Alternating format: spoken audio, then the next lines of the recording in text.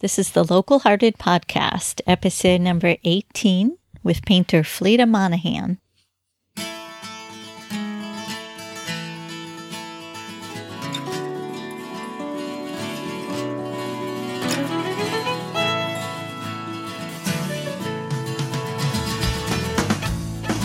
Welcome to the Local Hearted Podcast. I'm Meredith Adler, and I am your host. Join me as we get to know the people who create the wide variety of art in Asheville and in the mountain counties of Western North Carolina. We'll also talk with some of the people who create opportunities for our local artists and help them shine.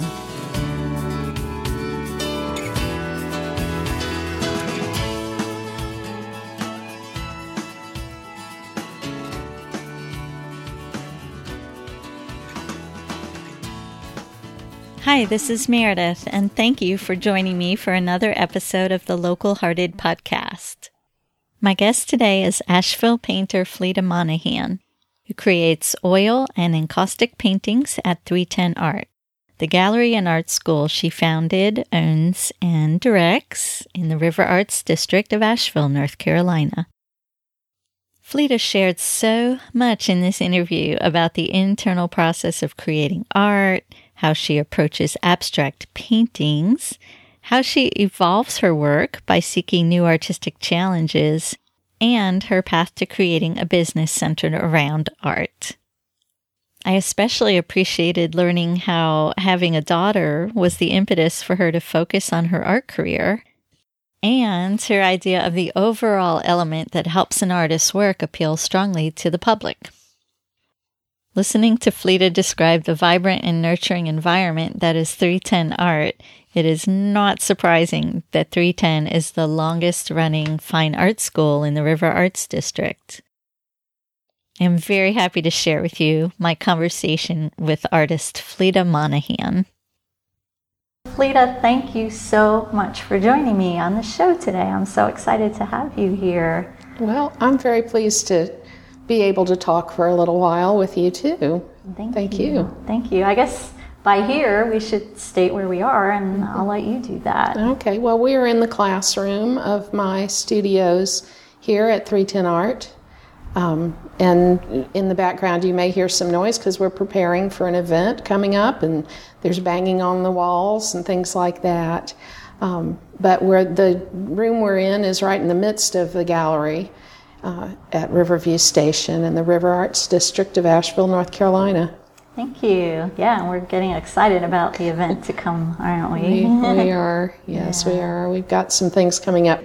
It just never ends. We're always changing things around here and working hard.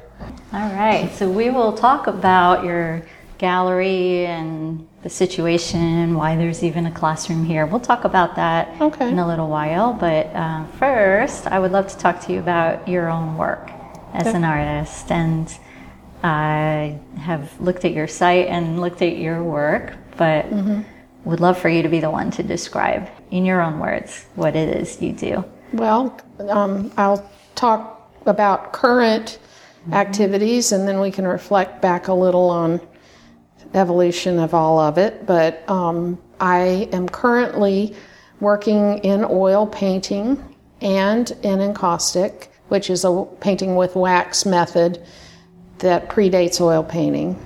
And the oil painting is my primary medium, and it always has been from the time that I was a kid. I work in various sizes, but this year into next, my aim is to be working in larger format. I have the luxury of not trying to please a market all the time, so it allows me to sort of follow my bliss with it and do what stirs my imagination. I'm working more in an abstracted genre, but always referencing the natural world, both things that human beings create and make, urban landscapes and so on, and nature, water, skies, landscapes, and all of that. is what I'm doing currently. Okay. I'm really curious about how you go about abstracting in that way. If you can talk about that. Well, I can, and it sounds very academic, really, when you ask about that. Abstraction is probably the hardest genre to work in because it is very formal. And by that I mean it's an academic derivative. It's not just putting on an inspiration hat and leaping about with a beret on and letting anything come that's going to come. To do it well, which is quite difficult, and I will interject that I don't always succeed with what I'm doing, but that's okay, is to really understand the formal compositional principles and elements, and that's the basis of it all. So rather than giving a lecture on what those are, it's just how I begin is usually having an idea that may relate to one of those formal elements of composition or design. For example, it could be color, and it could be choosing a color scheme or a dominant color or a problem, not in the sense that it's a sad problem, but a challenge, I guess is a better word to use, of what I want to do with the work. What I'm doing now is working with a red, yellow, blue, very, very limited palette. That's nothing new. I've done that for many years. But creating things that are predominantly neutral in the color, which by that I mean grays, browns, soft variations of those neutralized colors with little pops of what we would consider primary or secondary, like red, yellow, blue, green, orange, violet, those types of things, where those are the things that are sort of the counterpoint to luscious, beautiful variations of grays from light to dark. The content of that being things that are calming and restful, but also evoke memories of past events or things that I've seen, or I like the idea of having human interaction with nature. You know, in a way I really kind of think about our architecture is a form of nature. We're creating it, and Jackson Pollock said, "I am nature," so we are nature. Mm-hmm. And so if I start with one of those formal challenges, it makes it a lot easier to sort of work my way into content than into starting with an idea or an emotion or, you know, thinking about what I want it to say, because I feel like that's kind of inherent in the challenge, and also it evolves as I do the work. So I don't always have to know ahead of time what my message might be. Mm-hmm. Okay, thank you. That's something I'm going to be looking forward to replaying and listening to, honestly. Okay, yeah. Well, art can be very cerebral. It can be an intellectual thing as well as an active physical engagement with the panel you're working on or the canvas or picking up the brush or whatever. It's, standing or sitting, moving around. It's almost like a dance. But it also requires a lot of thinking, mm-hmm. And not necessarily planning in the way that we might. Sorry about that. It's okay. Not in the way that we might like plan a vacation or plan our work day, mm-hmm. but sort of conceptualizing what we're going to do, I guess, is a way to say it. Okay. So you do have some idea when you start, but there's also a dance that goes on. Exactly, yeah. Okay. One famous artist said that intuition is based on experience. And I totally believe that. The way that I interpret that is that we actually have to engage and be active with our art and make stuff, mm-hmm. before we can tap into our intuitive side with it. And I think that's a misconception about abstract art to the general public, that it's just some sort of mindless, non-thinking activity, you hear the comment, I mean, I'm sure everybody's heard it, my kid could do that. Well, your kid probably could, because kids are so tapped into their life and what's happening at the moment. But the engagement of responding to what we've seen and what we've done and our physical actions and movements while we're painting and all of those types of things, what we've read, conversations that we've had, art that we've seen, all of those types of things go into what then can then be a natural flow from the mind to the hand to the canvas.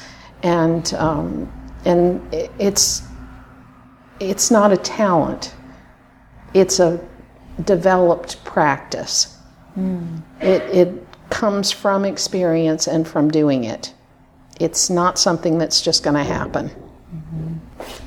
And that's why everyone's is going to be so unique to them, because it's based on your own history. If they are honest in their work. And that's, again, another big challenge, because we are influenced, I think all artists are influenced by what they've seen, and artists that they admire, the often unconscious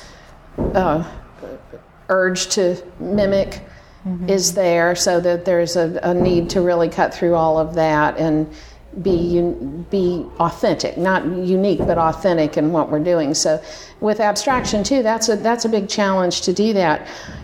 If one is a landscape painter, and I totally admire landscape painting, and I paint landscape work, I always do every year, it's almost easy after a while if you gain certain skills with it, because you have learned technique and you have learned the way colors interact together, and you've done it repeatedly, and you can remember what water looks like when the light hits it in the afternoon, all of those types of things. But when you're going into abstraction, you're pulling all of those visual stimuli, but you're not putting it into necessarily a recognizable form. So you've got to interpret it in a whole new way.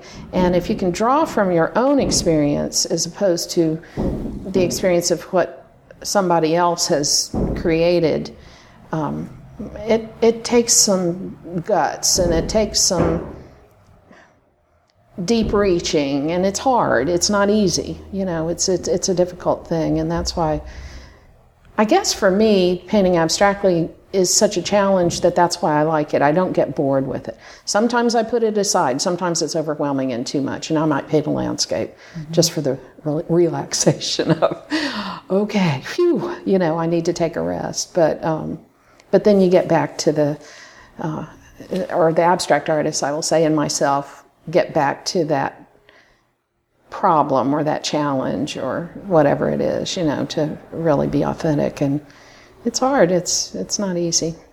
You like the challenge of needing to come up with your own vocabulary, it sounds like. I do, and I don't want to be bored, and I don't want to do the same thing over and over again, ever, so I don't want to be pigeonholed with a style. I don't necessarily want to have a recognizable style that 20 years ago you could identify it with what I'm doing today. I feel like I would just be wasting my time, and I might be better being a writer or something like that if I were, I might change careers if that's what it was. The idea of the constant striving towards something that's very, very difficult and achieving it is, I think, the motivating force for me anyway. Yeah, and that's a different motivation than a lot of people have. I think that you see so many people seeking their identifiable style, wanting that, Sure. being frustrated they don't have that. So I like hearing a new perspective about it. Yeah. Well, the market, the galleries want the artist to do that. And that's from a practical standpoint. That's a marketing thing, so that they can sell work, and I have a gallery too, so I understand the reason for it, that it would be something that somebody could hang in their home and somebody else would see it and go, oh, that's a work by so-and-so. And that would lend prestige and validation to the collector. And I understand that. And here in the gallery that I own, I also want to see when the artists present their work in a group in one place to have some continuity to it. And I demand that of myself as well. I don't like to pull, a piece from 10 years ago and put it next to a piece I did yesterday and have it just a diverse and confusing collection on display at one particular time in one particular place. I don't think that's a good idea. Mm-hmm. But from a personal standpoint, I don't want to be pigeonholed. I don't always want to, have work up in one place for 2 years and it's always got to be of the same type of look or idea. Mm-hmm. I feel like that's just stultifying and boring. Mm-hmm. So it's one thing to allow yourself to develop and stretch and grow as an artist, but when displaying, you like the idea of displaying a unified collection. Exactly, and I do see the wisdom in that. I think that shows that there's a clear focus with the artist. So when I do work, like this current series I'm working on, there's a cohesive element to it that if you walk into the room, I would hope that it would be identifiable as work by an artist, even though each piece is going to be different in some way, and that it will be a continuity of thought, a sentence in a paragraph in a chapter, mm-hmm. in a book of visual storytelling that makes sense together. Mm-hmm. that is one way to sort of describe it.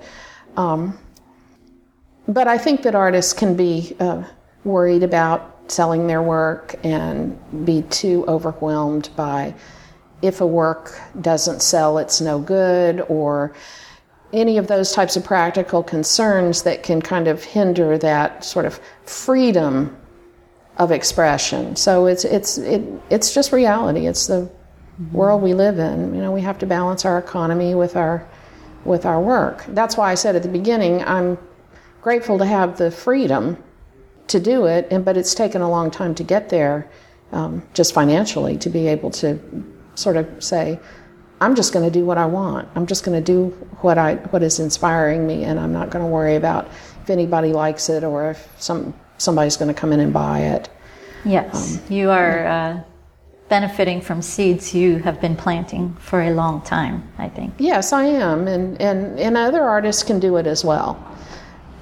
And one thing is, if we work together, like we do here at the studio at 310 Art, we can kind of support that kind of thing amongst ourselves. Mm-hmm. But one thing I've seen, because of the experience of actually dealing with collectors or people new to collecting, or somebody that may have a large collection and want to add to it, the work that is always the most readily appreciated by the public, regardless of education in the arts or anything, is the true work that comes from the artist's inner soul, not when they're trying to please somebody. Mm-hmm. So I think to encourage artists and to sort of remind myself as well that that's the way to go. Eventually, that's the way that we will be more financially successful and place our work in beautiful homes and things like that too. So, it just takes some time. You can't expect instant gratification on that type of thing. And being deliberate about gaining the experience and the knowledge and the learning. Mm-hmm. Because without that, as a continual growth experience, you won't have the experience to add to the intuition. So, it has to be a job. It has to be a serious and deliberate job. Just as a heart surgeon is not going to graduate from residency and always do heart surgery the same way that he or she did 20 years ago, there's constant changing and learning. And the same with artists. New materials, new ideas, new self-direction, new ways to do things that is a unique development of that artist. Mm-hmm. All of that comes in. So you have to combine the intellectual and the hard work with the soul searching. Mm-hmm. And I think you're reminding me each piece informs everything that comes later, even the failed pieces. Exactly. In fact, the failed pieces are actually sometimes some of the best stepping stones. And sometimes the failures can turn into the best works through painting over or learning from your mistakes and correcting things. And just when things look the darkest, and the most bleak, suddenly, the sun comes up and something wonderful will happen with your work. So, because it just gives you permission to try something new, you have nothing to lose. So, failure is a wonderful thing for an artist, if you have the right attitude about it and don't just have some, internal, bashing of yourself and saying you're no good.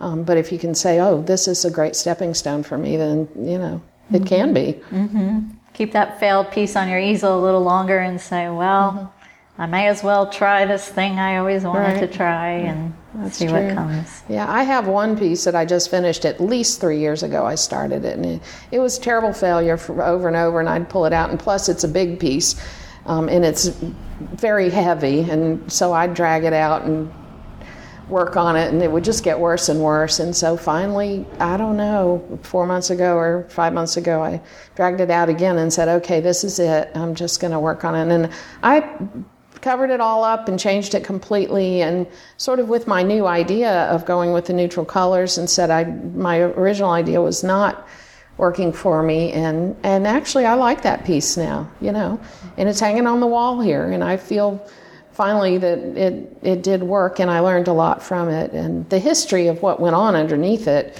is evident. You can sort of see all the textures and scratching back to some of the original paint and all that kind of thing. So it's got a long history, and it's still really heavy. It's got oak sides, and I had to get help hanging it on the wall. So, but it was a stepping stone. It just took me 3 or 4 years to jump from the next stone on that one. That's okay. Yeah, all those things you learned from all those paintings in between. Right. And now it has all those layers that are probably very rich. I'll ask you to show me today. That would be fun. I will show you. Thank you. Yeah, and I'm glad we've got a dumpster here at the studio, too, because sometimes you just need to pitch them and get them out of your face. Trying to revive an old one is sometimes not the way to do it. You just have to say, okay, it's not going that way. It's a curse. Get rid of it. Start afresh. So you don't want to be haunted. No, absolutely not. Yeah.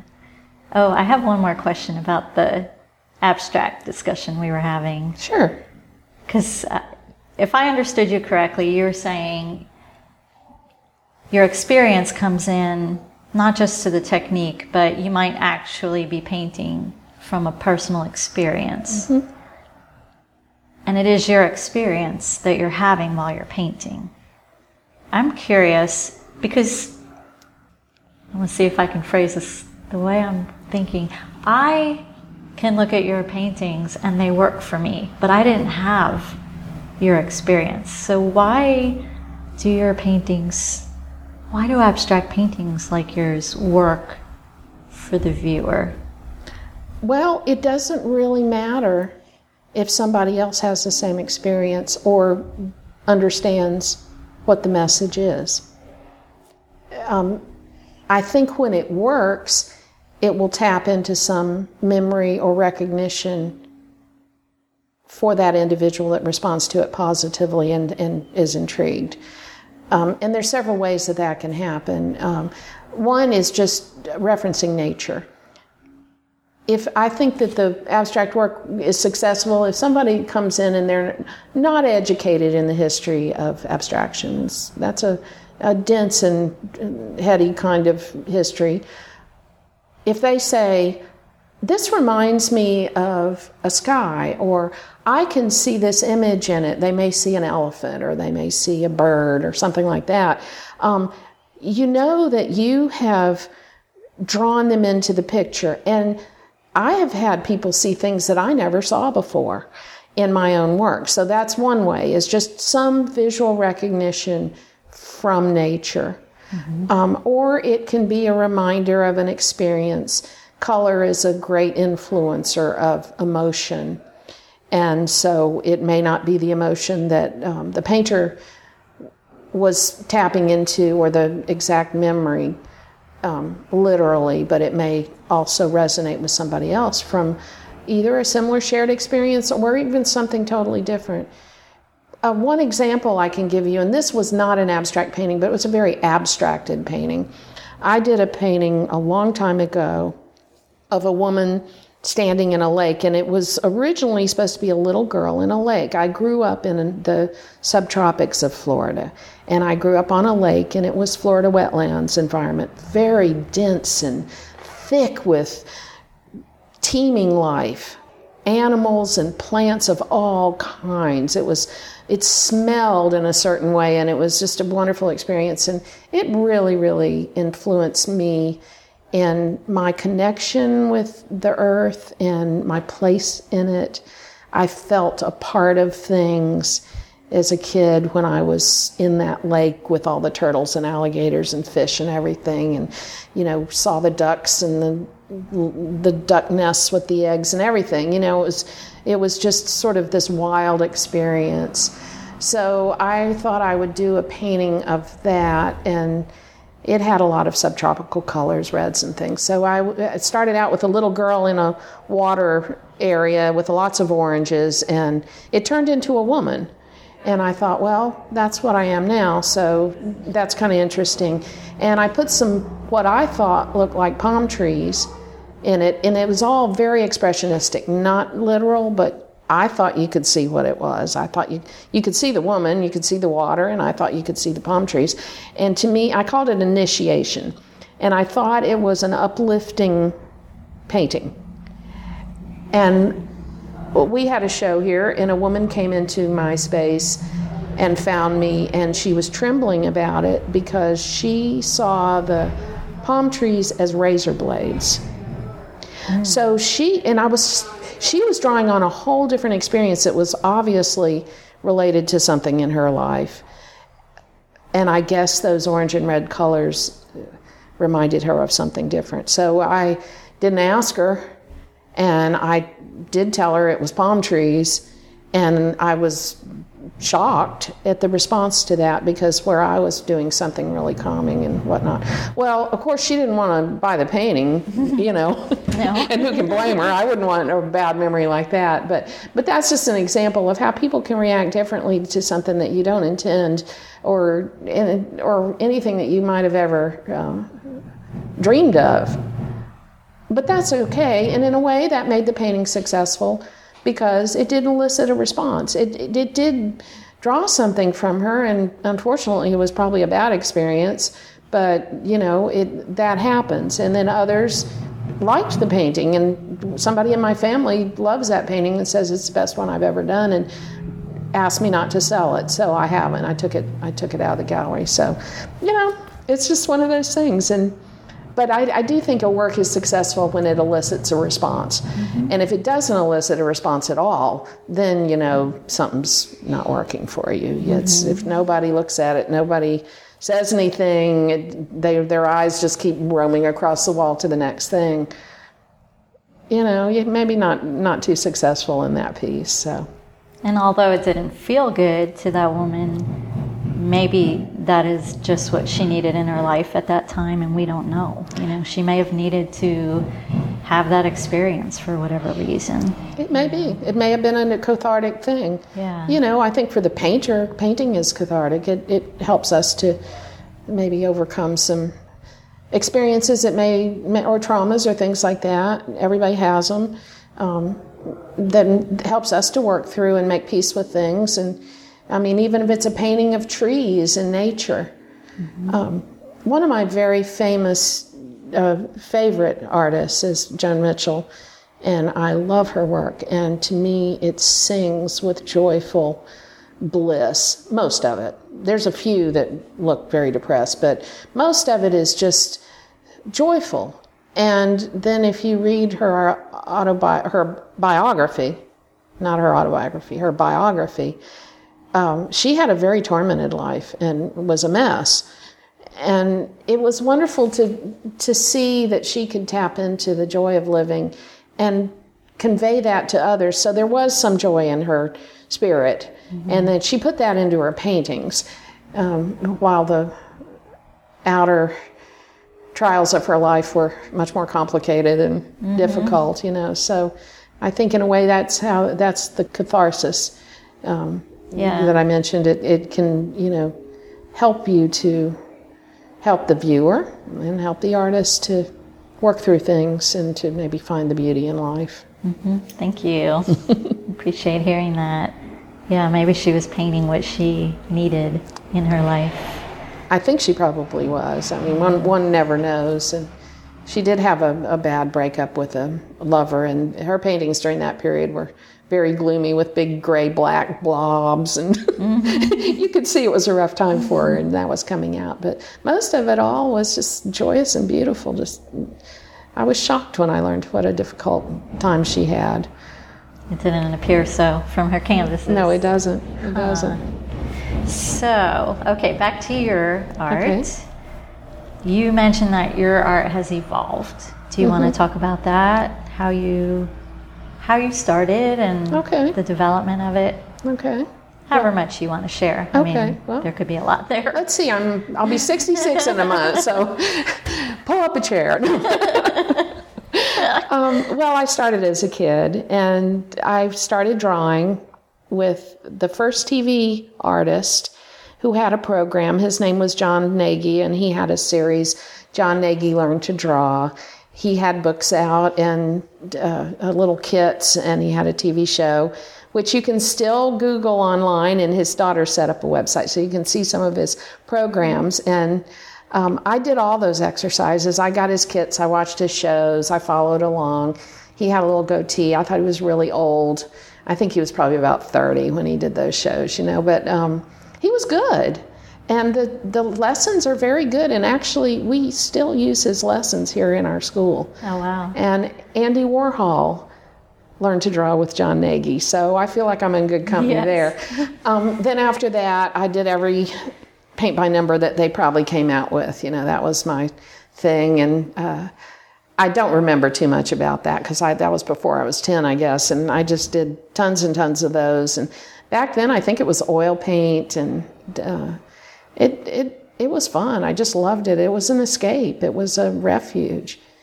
And then when I was a teenager, I continued with oil painting, and somewhere along the line, acrylic paint got to be a little more commonplace, and I got some of that, and I did all sorts of other things, marbling on paper and paper making, and making stuff out of found objects and all of that. And then I went on to school and, got some formal training.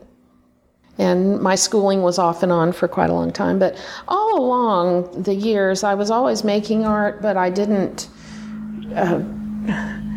commit myself entirely to that. I didn't know how to make a living doing it, and I had other jobs, which in hindsight were really good experiences for me because they allowed me to learn how to run a business in publishing and in some other businesses where I had management type things where I learned how business works, just from a hands-on basis, not getting an MBA, but learning all the ins and outs of a business. And so that was good. But I was always painting and showing my work here and there in coffee shops and so on. But when my daughter was born, and I was a little older, I was 36, I thought, okay, here she is, a girl in the world that we live in, and if I'm going to show her that you can really do anything you want to do with your life, I have to do it myself. And so I just made a commitment then that everything I did, even if it was a job to earn money, would always be related to the art world, in the art field. And I stuck to that, and I did it even to the point of having a part-time job for a year with a digital resource company. And that was when I learned how to do all the computer stuff that I use now. Web work, Photoshop, image manipulation, and feeling comfortable with desktop publishing and all that sort of stuff. And that was a very part-time job, so I was able to learn the things that I need now as a practicing artist that I would have to pay a whole lot of money to somebody else do for me. So, and teaching, and so I taught too, and I was able to do that, and then eventually started my own business, and that again evolved in the last almost 11 years from one room which was a teaching venue and my gallery and my workspace, to now a thriving business with 8 or 9 or 10 teachers every season, and a gallery and workspace, and resident artists who rent workspace and contribute to the running of the gallery. So, and now my next year's goal for 2017 is to get more help with the administrative end of it and spend more time than ever before back with my painting and let things kind of run themselves. And I'm getting there. I'm getting to that point where I can free that up to all that other business end of it, to really just being much more of a full-time practicing artist. You wear many hats right now. I do, but every professional artist does. I'm not unique in that. I just have a different business model. But every artist has to be their own advertiser and their own bookkeeper and their own business person, and they need to plan their cash flow and all of that. Whether they hire somebody to help them with part of that or not, they still have to manage it. So any successful practicing artist has to wear many hats. My hats are the hats I've chosen to put on, so my business model is something that has evolved through no grand plan, but just what worked and doing more of it and renting a little more space and finding great colleagues to work with and that sort of thing. This feels to me, and this is just my intuition, I have no idea if this is really what you're doing here, but when I walk in and see what's going on, it feels like a community that you're developing as well as a gallery. Is that fair to say? That is fair to say. And while the business is not a cooperative in that we have group decisions over the nitty-gritty of the business, I am the owner and I make those decisions.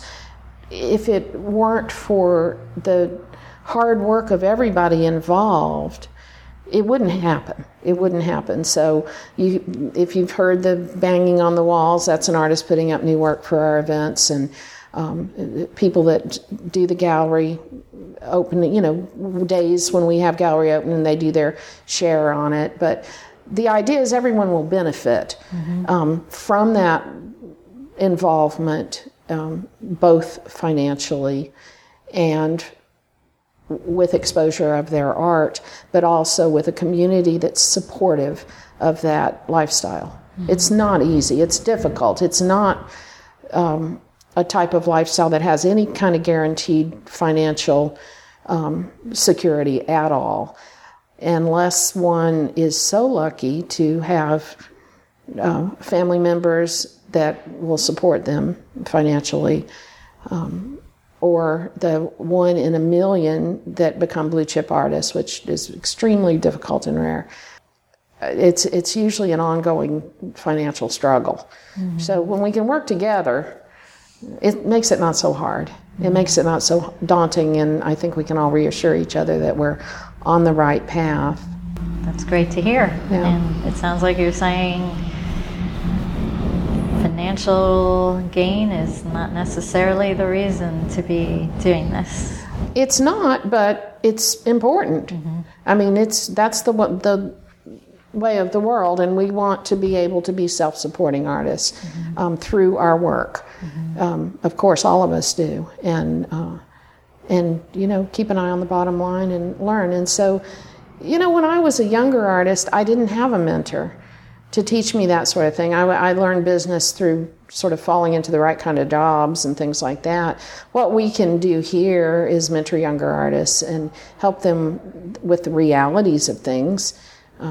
We do that some through scholarship programs and internships that we have here, because there's no other way to learn the nitty-gritty of earning a living with it, and then support each other through advocating for one another, Right.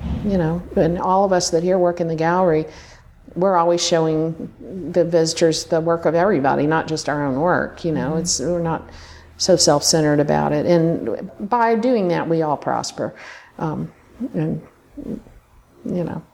Sometimes it can be easier to talk about somebody else's work. Actually, I find that true for myself. I can brag about somebody else's work a lot easier than I can brag about myself.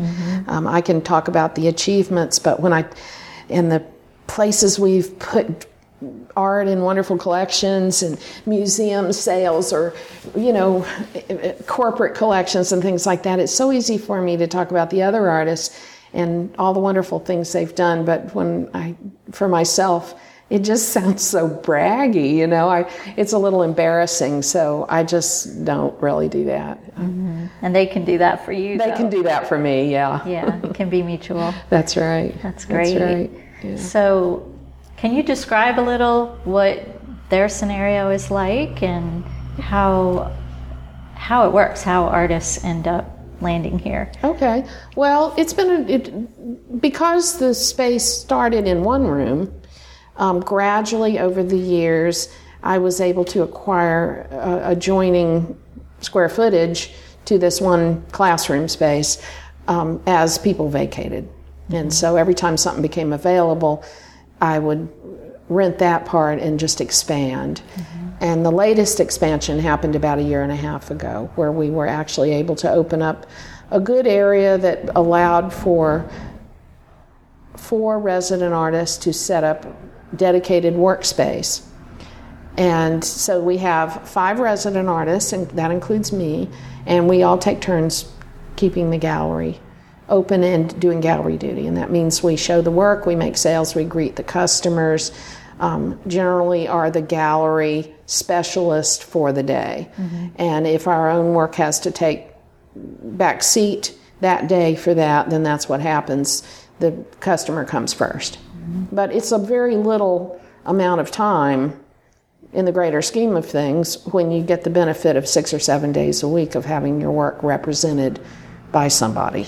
So we share those responsibilities. But there's other artists here that just exhibit in certain designated areas of the gallery in their space, and it is almost, it is entirely by invitation. Mm-hmm. Over the years, I will always accept submissions of work and never tell anybody no, unless it's clear that there's not a fit. I might never dangle, something out there for somebody if it's not realistic for our space. But I have invited people to be in the gallery, and the people that have been invited to be in the gallery almost never leave. So with the expanded space, we've been able to add new artists, but also give our existing artists more exhibition space. So there's that. The gallery at the start, we had special shows and we would feature artists, but it's not possible now. We have such a good group of artists that there's just no room to take down their work to put up a special show, so we just don't do that. We sometimes will have a theme where everybody contributes a piece or two to a theme that we came up with, and that would reflect that concept or idea, but we don't reach out. We have a few artists that are internationally known that are guests, kind of like guest artists, and they don't have a designated space, but I'm glad to have a few of their pieces in here because it's wonderful work and it adds to our reputation as a far-reaching gallery with ties to Europe and Australia and New Zealand and so on like that, or throughout the United States, and so we do have that. But I'd say our group of artists is pretty fixed as to who it is, and there's very little change from those really, really good artists, mostly local, mm-hmm. that I have nurtured and invited into the gallery over the years. Mm-hmm. How wonderful. You were able to kind of choose who you wanted to have around you. It is, and it's been a process. I mean, originally this building was kind of ramshackled and kind of urban slum-like. The building owner has done remarkable work to turn it into a showplace, and we have a full building now. It's the largest building in the River Arts District. So we went from being a less desirable, or really an undesirable place to be, to probably the most desirable or one of the most desirable buildings in the River Arts District. And so now, that's why I can't pry anybody out of here. I get applications every week, sometimes 3 or 4 submissions to be in the gallery. And of course, at this point, I just have to say there's no room. Mm-hmm. But I always will accept them, and I always save their information. So I'm, never shut the door in anybody's face. But the reality of it is there's probably not going to be much change. That's not to say that there isn't change in the gallery, because one of the requirements is the work is changed out every 3 or 4 months with new work, and there's constant flow of new work coming in and out. We make sales. Artists have to bring new work in and put up on the walls immediately. So contractually, everybody's responsible for freshening their look up. We are not a stale place. I would say that somebody comes in here 1 month and the next month they will see new work. And we have collectors that come in every month to see what's new.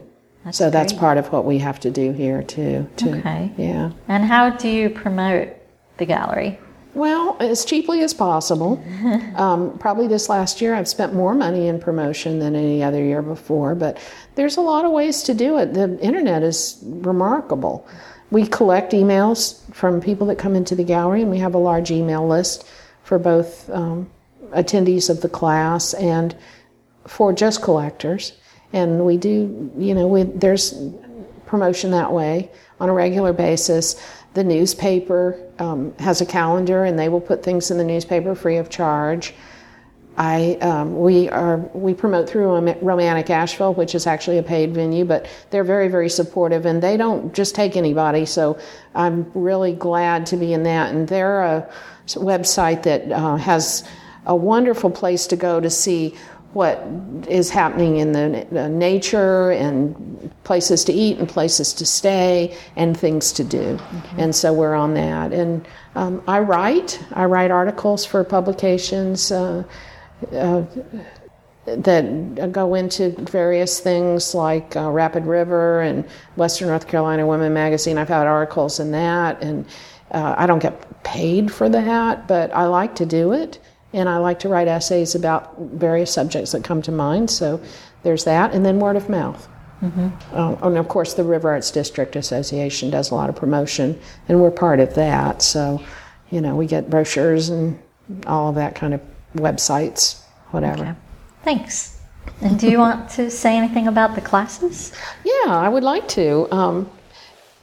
I've been a long-time teacher.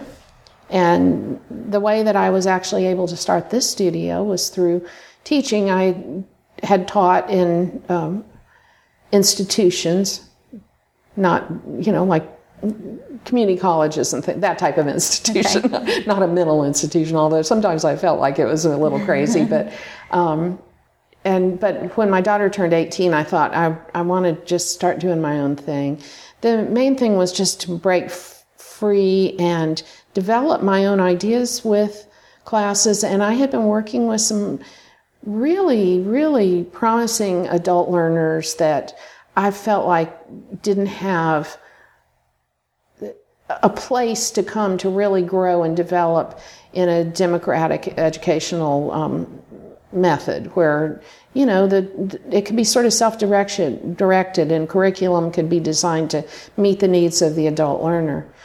And I also wanted to provide a university quality educational venue for older adults that didn't want to go back to freshmen in college. I mean, seriously, some had PhDs and some had great careers, and some were mothers that had children at home that could only come on certain days, and all of those types of things. So I wanted to make a flexible scheduling type thing and really make it accessible to anybody. So I started in the one room, and I was the only teacher, and then I had over the first couple of years, I had a couple of people come in and teach this or that, but coming and going of that type of thing. And it was probably a little more traditional in 6 and 8 week courses. That was what was demanded. And then over the years, through the artists that are here exhibiting and through just making connections with some of the really, really excellent professional teachers. Laurel Bacon is one who is somebody that you have interviewed. She's top-notch in both her work and her teaching methods. She's excellent.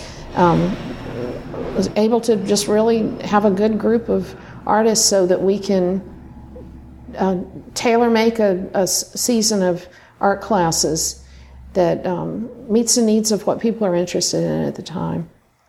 And our core program is our ongoing open studios. That provides continuity, which everybody needs. You have to keep painting.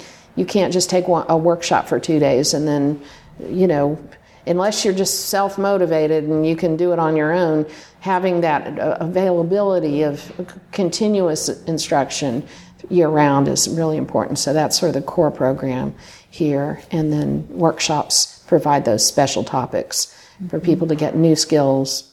For example, encaustic, scratchboard, specifics in oil and acrylic painting that may be a special method like painting glass and metal reflections, things like that. Mm-hmm. So, in every season we reevaluate and we ask the students, what do you want? And have some of the top best teachers in the region and a few guest artists from out of town that come in every year too. So, well, thank you. Yeah. I was looking at your website in anticipation of talking with you today, and you're touching on some of the things that really struck me on your website. Your mention about nurturing the adult artist, that, you're doing that, and partly by finding out what they want to learn. That was, something that really hit me on your website. Like, you're not just coming up with the classes people choose to teach. You are looking at where your students are at and what they need and are asking for. And I don't know, I just loved reading that. Yeah. Well, it comes from two different places. First, you want to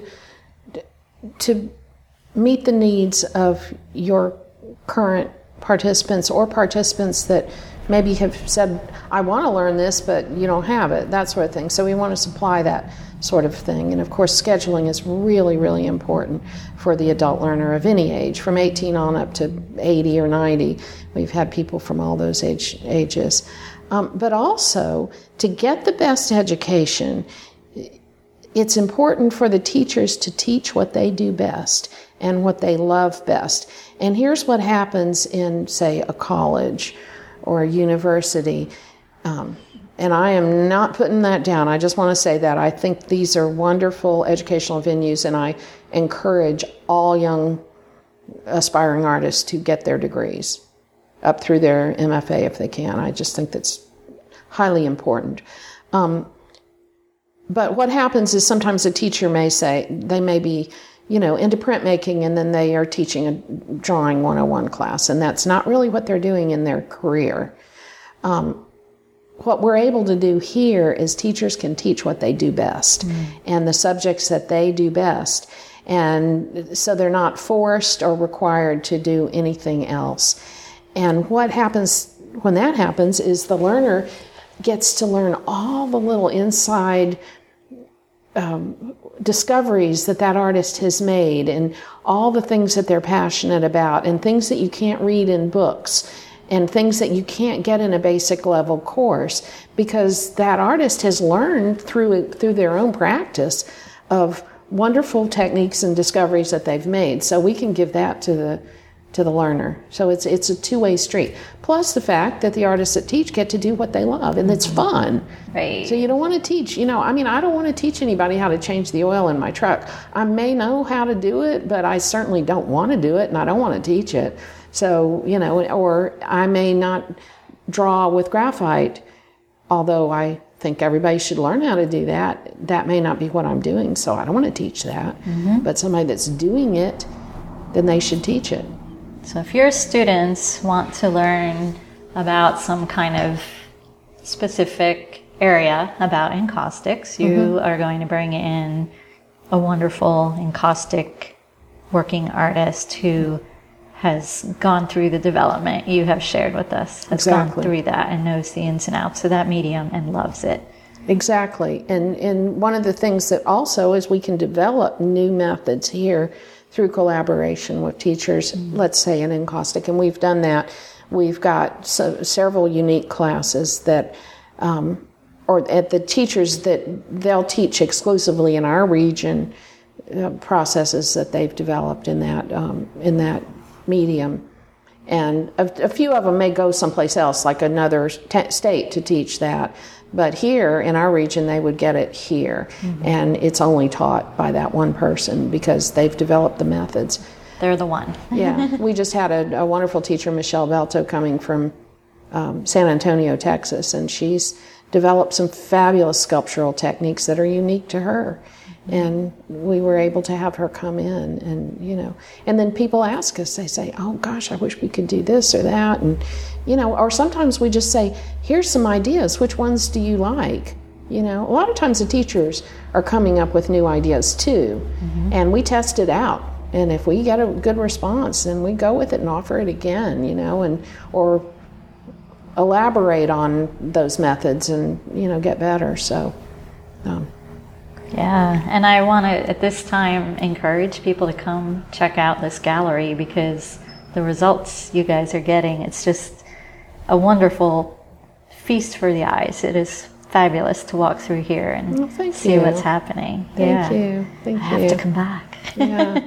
Well, it's great for me because I get to come to a job with all this beautiful art everywhere. It's like heaven. Yeah. I never mind coming to work. I never dread it. I get to come in here and just see all this beautiful stuff in this, on every square inch of the wall. It's sort of unbelievable, really, to, have that. Yeah, it's very uplifting to walk in here, I think. Yeah, and in the classroom, as you can see, we've got beautiful art on the wall in here too. It's a lot of large works in here, so it's a stimulation for everybody. Great. Yeah. The other thing that really hit me, probably because it's something I strongly believe and share and say, that you had is something on your site about becoming best friends with your materials. Mm-hmm. And I like that. I say that to people too. You have to make friends with your materials. Yep. And that only comes from using them regularly, right? Over and over. Yeah. That was something that really hit me too. Mm-hmm. And there's a lot involved with that too. I mean, there's chemistry and there's physics. How we see things, like we live in the mountains, we're so lucky, and we can see the distant mountains and why they're blue-gray, soft, and then they kind of fuzz out, and as things are closer to us, we see the greens, and then we see the trees, and then get up really close, you can see the leaves on the trees. Well, that's all physics and the way light works, and the light rays, how far they go, and all that sort of thing. And so we can mimic that, so we've got to know something about science. And then we also need to know how our various materials work. Mm-hmm. Some paints are transparent, some are opaque, some are very strong tinting, some are soft. You can have two red paints that you squeeze them out of the tube and they look just the same. You start to mix with them and they turn into totally different creatures, So if you don't know that, you're very handicapped in what you do. So it's interesting. Some artists are very, very curious, and they get into the chemistry of it and know the names of all the pigments and this and that. And some artists don't want to get that involved with it, but they will be happy for somebody to tell them, okay, this one is transparent, and here's what you can do with it. And then they learn it that way. Well, they may not understand the actual reason why that is due to pigment particle size and light rays and all that kind of stuff, but they know what it works, so that's as much as you need. Mm-hmm. Is just doing that. But mastery of medium is one of the components to success. Mm-hmm. And that's one thing that a teacher can teach. It's knowing those types of technical things that are really important.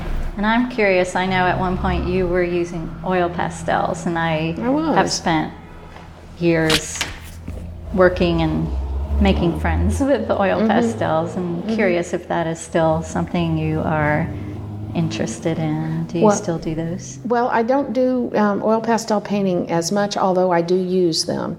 I actually am using them within my encaustic work now, but I love them. And I love the medium, so I still have them here in the studio.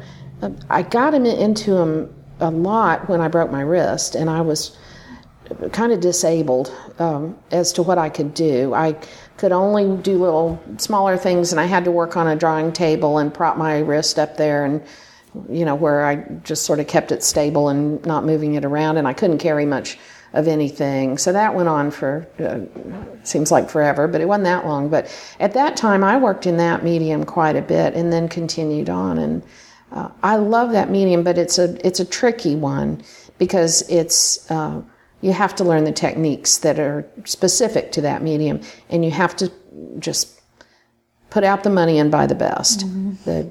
The kid stuff is crayons, mm-hmm. So bad crayons. Worse than Crayola.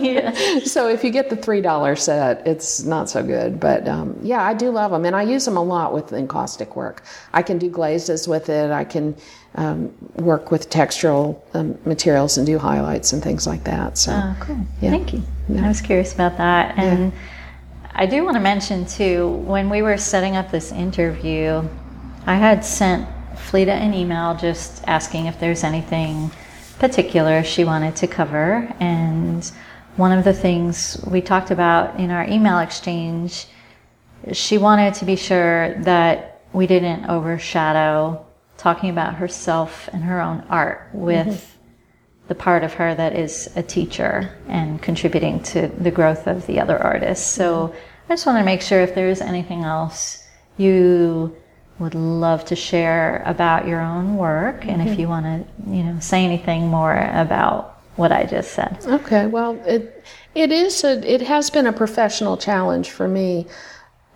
because I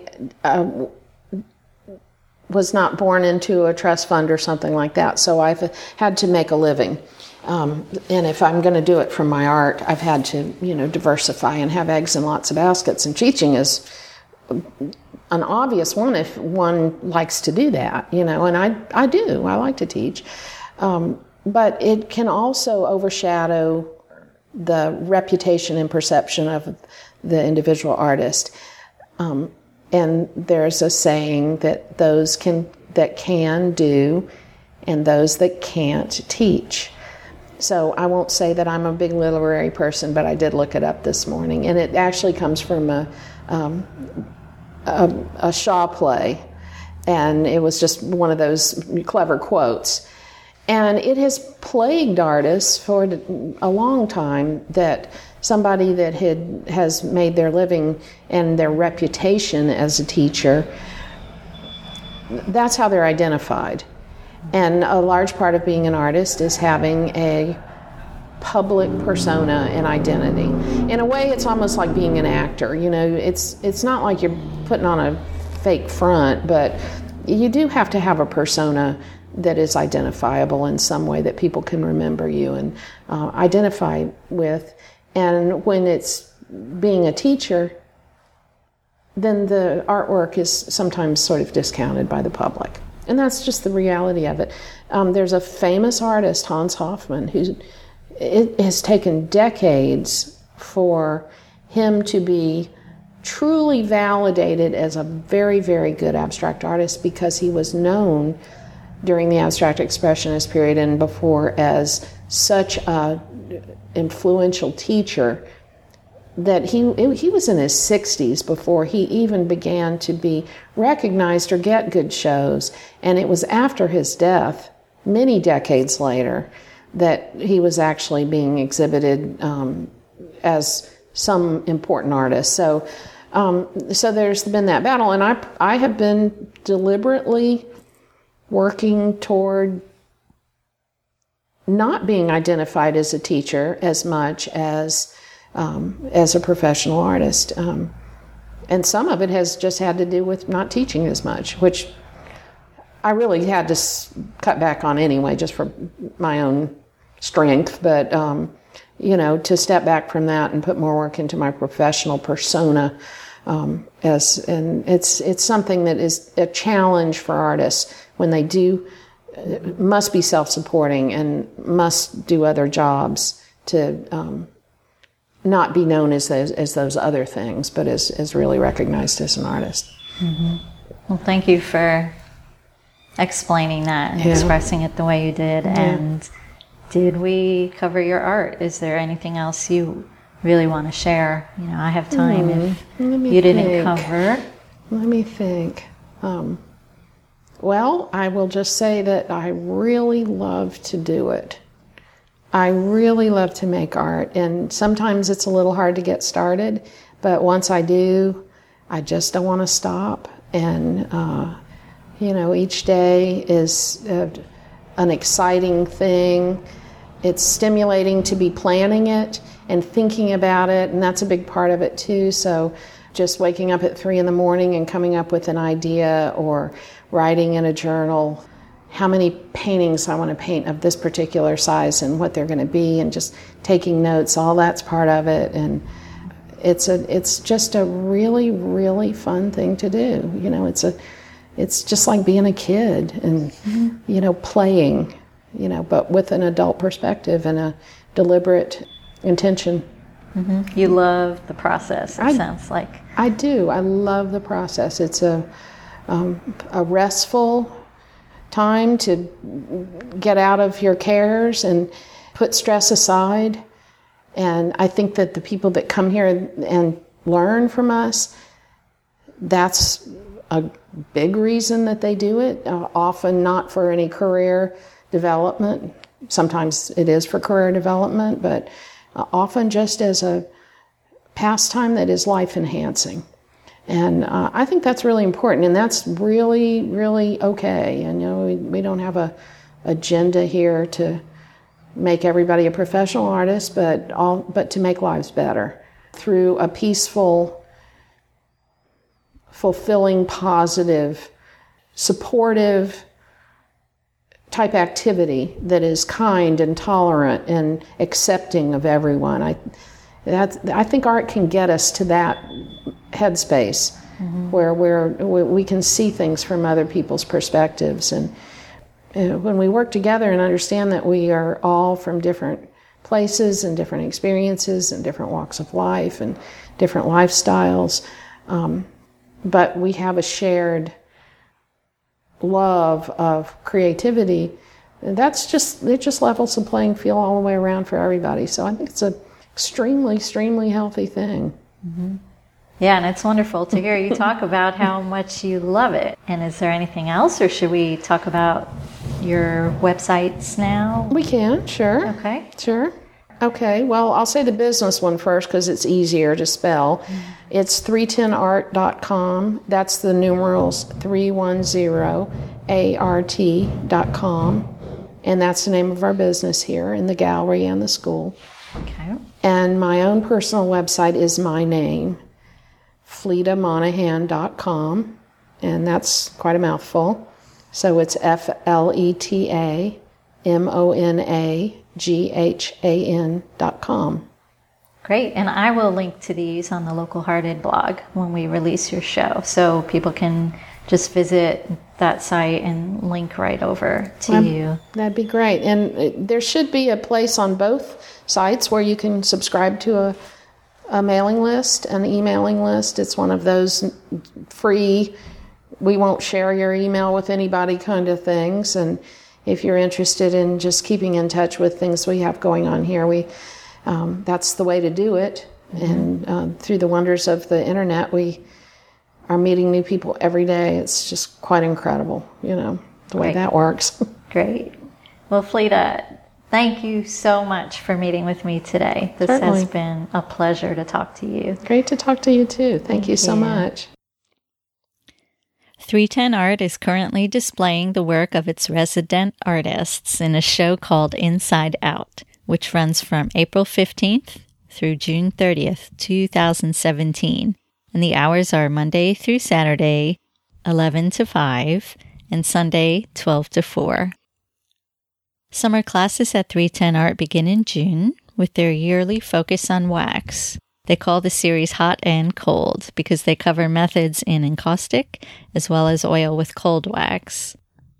along with their regular course offerings in oils, acrylics, watercolor, and special topics.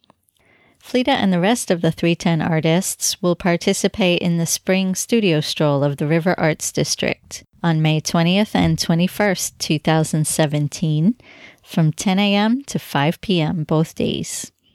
310 Art will feature lots of new pieces in the gallery. They'll be having art demos and offering refreshments.